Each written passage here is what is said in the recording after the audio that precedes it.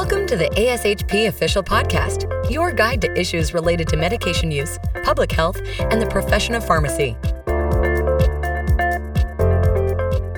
Well, hello, and thanks for joining us for ASHP's podcast on medication safety, the podcast where we discuss current trends in medication safety, regulatory issues, and best practices that improve patient care. My name is Chris Pahalik, and today we will be chatting with Rick Hansen and Julie Newman about medication safety in small and rural hospitals and the nuances that small sites may experience. Medication safety can look a lot different in small and rural sites.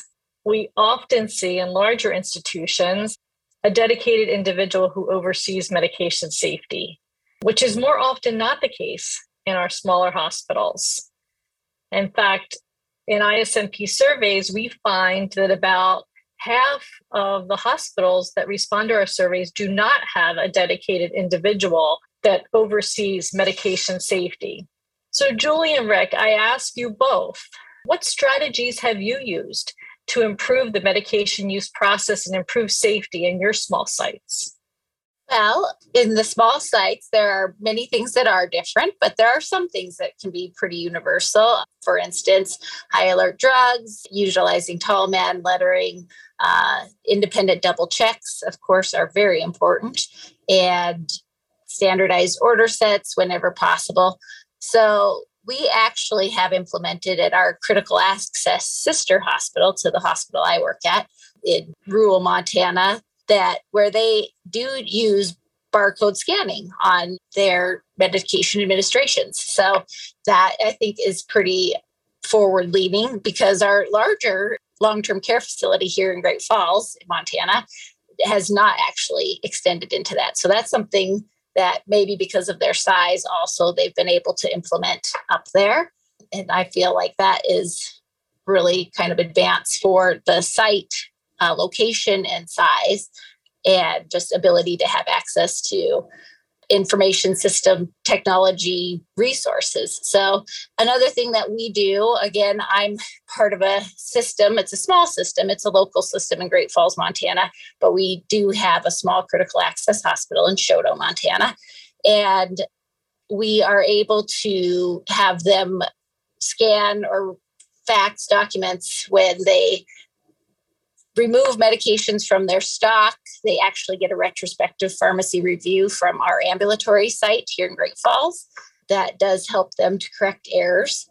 When they sign out medications, they'll carry it through, they'll look at the orders, make sure that things match. And if they find a discrepancy, they have often been able to intervene before the error reaches the patient. And if not, minimize that ongoing into the future. So I think they've done some pretty creative things that have improved safety for those patients. And some of the examples we have done to help in the small hospital, since the pharmacy is usually not open 24 hours a day in the smaller hospital, and some of them may be only open 8 hours a day. So we have done things like using bright fluorescent stickers on like epidural drips or insulin drips. Developing a standard mixture for some of these high alert medications like insulin or norepinephrine. And a lot of the nursing units will like a pharmacy quick reference guide for these high alert medications, because some of these nursing units or ERs or the ICUs may not use some of these high alert medications or drips on a regular basis. So they have a quick reference guide that pharmacy helps them prepare, that helps them with just having some reference material that's more specific to what the hospital is going to use. And guidelines, operating procedures on medication dispensing, especially when the pharmacy is not open, utilizing ASHP, compounding information, and patient safety to help with that, especially when the pharmacy is closed. So that really has helped out in the past. Well, you bring up some great points there, Julie and Rick, and especially I think our listeners, considering that these settings may not have a pharmacy or pharmacist available more than 8 hours a day. And that is quite a difference from other hospital health system settings. So along the same topic, what are some of the barriers that smaller sites might encounter related to medication safety? And Rick and Julie, what have you done to try and overcome those barriers? Good question. The bigger hospitals, since they have more pharmacy on site 24 hours a day, they can assist the nursing units with these high alert dispensing and administration. But if we don't have pharmacy available on site, we have to come up with alternative plans. I mean, we can have override criteria for the automatic dispensing cabinets, and especially for the high alert medications and independent double checks. But sometimes you don't have a second person available to do that independent double check. So you may have to have that independent check with a physician or maybe a nurse's medical assistant that can help that nurse out, just to have another set of eyes, whereas maybe the bigger hospital would have another RN. We don't have that luxury. And then because the pharmacy is closed, you got the compounding that occurs after hours when the pharmacy is closed. So the pharmacy can assist with that with more detailed training and sign off on the nurses for their compounding competency, so that they were more comfortable doing that immediate use compounding when the pharmacy is closed.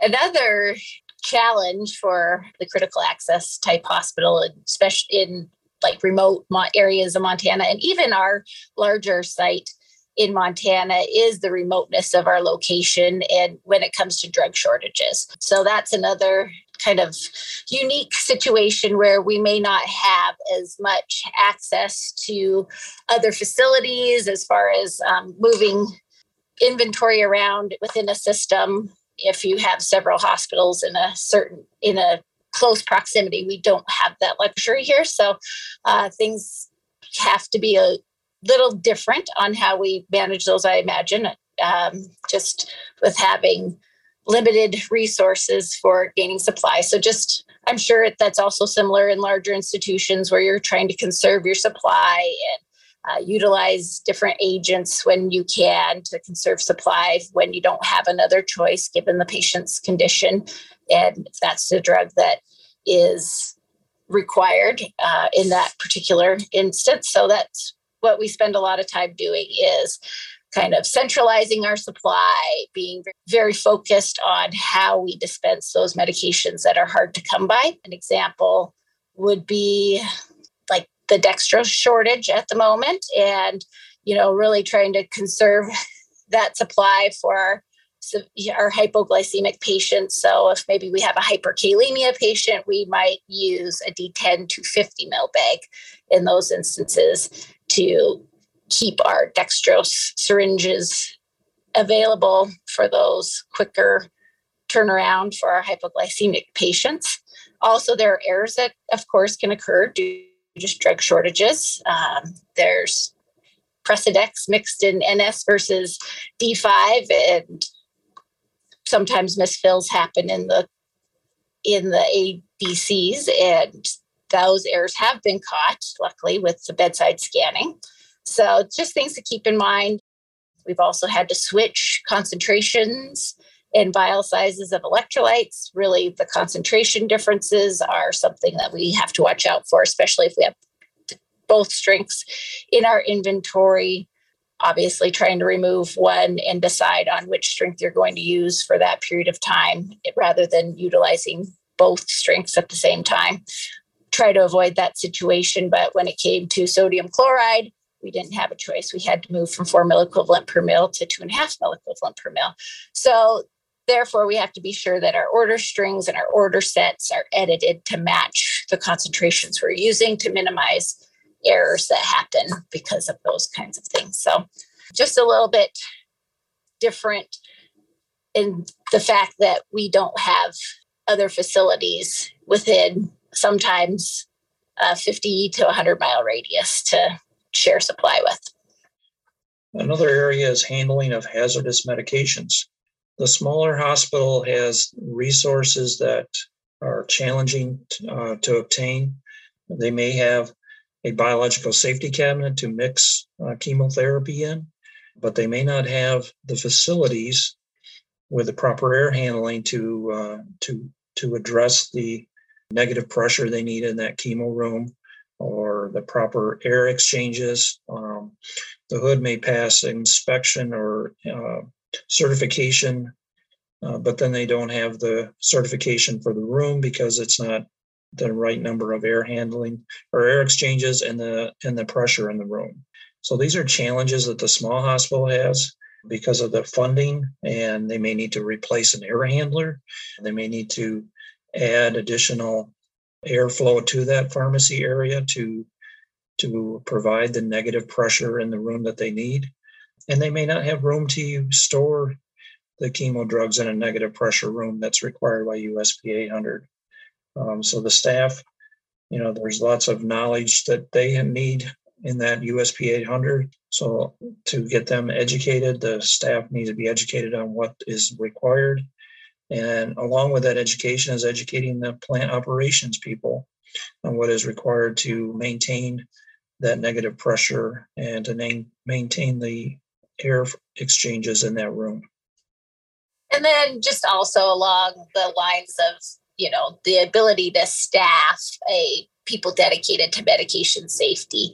There's large organizations that have whole medication safety teams that are dedicated to just ensuring that all of your regulatory reporting and quality things are kind of in line, and smaller institutions obviously don't have the ability to dedicate that type of FTEs to that. So sometimes, often they do have a person responsible, but that's not their primary role.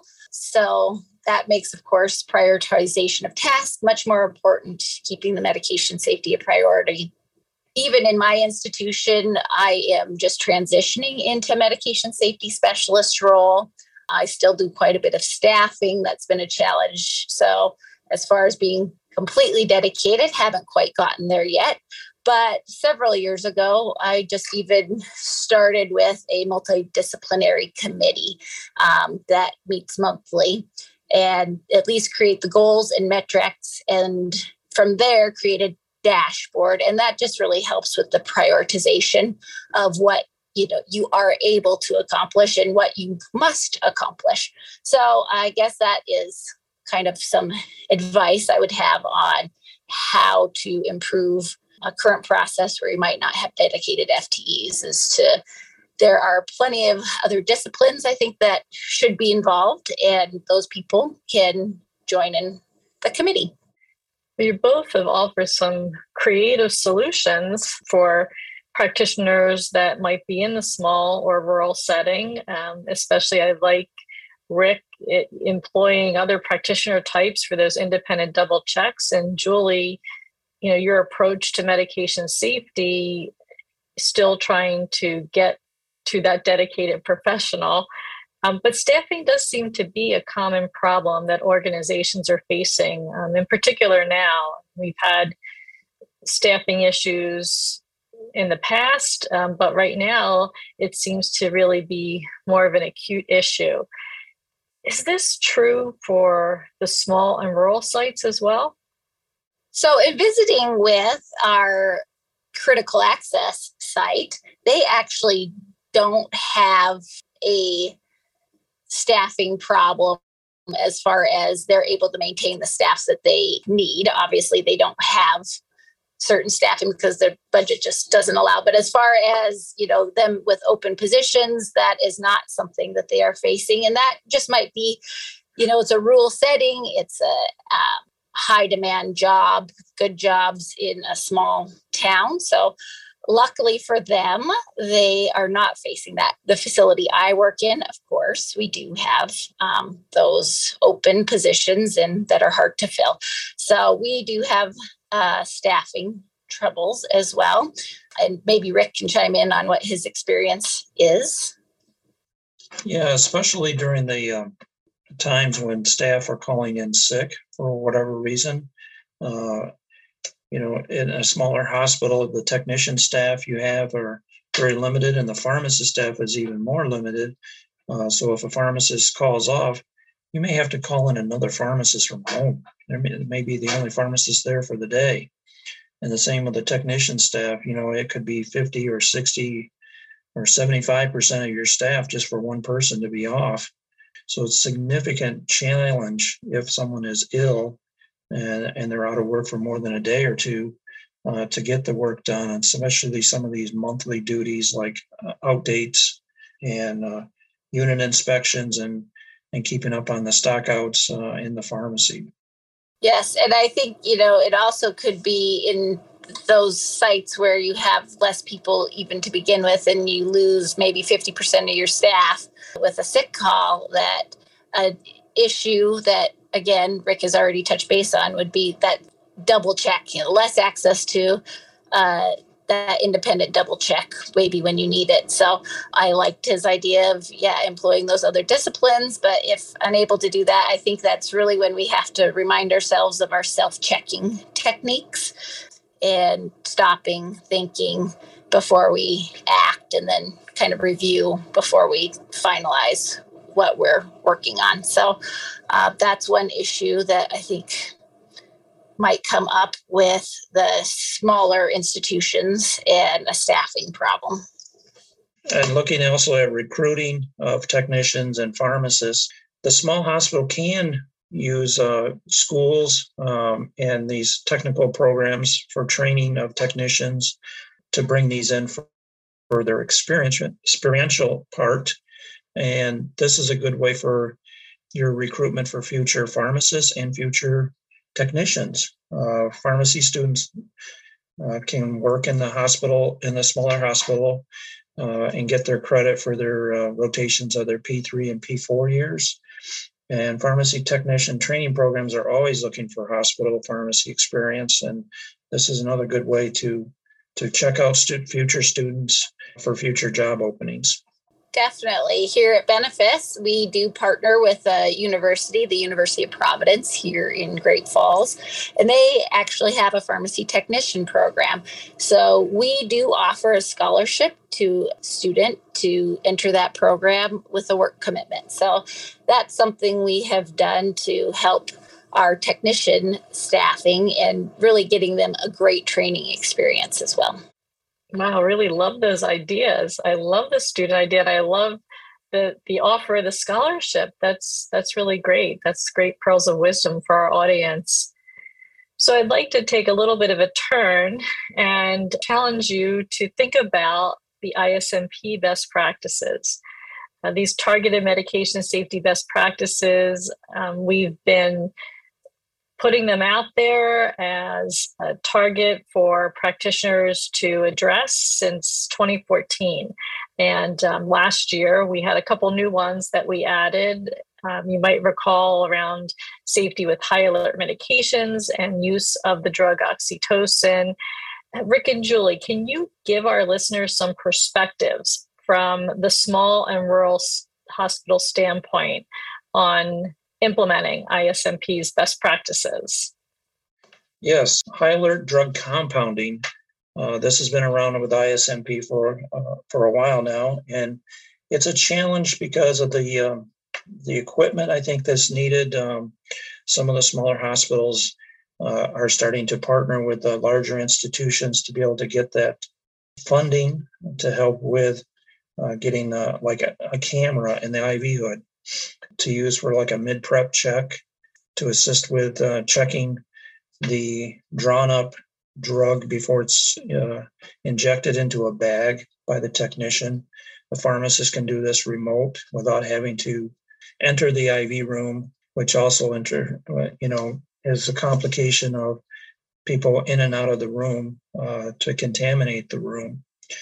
So I think now that we're seeing IV cameras are available, the costs have come down, and to use these to document the pharmacist checking the product before it's injected and before the final check, I think is a great tool that's coming out available to the smaller hospitals. Definitely. And the advantage, obviously for the safety of proper mixture and those types of systems is enough of a reason, but it also is very helpful in investigation of events, having the ability to have those images stored and all lot numbers, expiration dates, time stamping of when things were processed and done. That's just a very additional benefits to just making the other parts of medication safety. It just helps to improve, I guess, how you are able to respond to error events and maybe learn more because you have more access to more information. And then best practice on oxytocin compounding. Many of the hospitals, or the smaller hospitals, being closed at night, and the pharmacy, they have to come up with some standardized approach to make this a more safer use of the drug oxytocin. I was at a facility that had a 10 unit per liter bag of oxytocin for induction.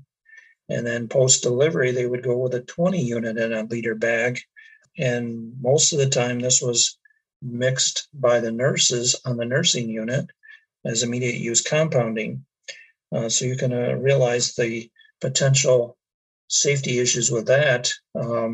So what we did was we had literature search and educated the physicians and the nurses to come up with one standard mixture to use for the induction and the postpartum, and have that available in the nursing unit, so there was no admixture by the nurses at any time of the day. So this was a big improvement in prevention of any mixing errors or errors that could cause harm to the patient with this very potent drug. Definitely, yes. We have utilized a standard concentration for as long as I've been at the hospital I'm in for oxytocin. So this is something that we feel pretty comfortable as far as meeting this best practice. But yes, there was a time where they would want to add oxytocin to premix bags. So we had some work to do to correct that behavior. But everyone has been on board with standard concentration. We utilize premixed bags. We actually from a compounding pharmacy. And then if our supply runs short on those, we will, per 797 requirements, make our own premix bags to stock on the floors as well. So that it's readily available and no one needs to do any admixing on the floor. Well, we've had some great discussion today. I think you both have given our listeners a lot of food for thought for navigating medication safety and ISMP's best practices in the small and rural hospital setting. I want to thank you both so much, Rick and Julie, for joining us to discuss medication safety topics in this setting. Well, thank you for having me. Yeah, thanks, Chris, for being the host. So to our listeners, if you haven't before, I do encourage you all to check out ASHP's medication safety resources.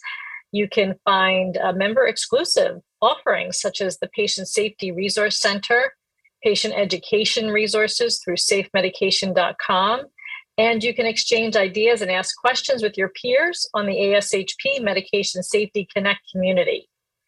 Thanks again for tuning in for this episode of ASHP's podcast on medication safety.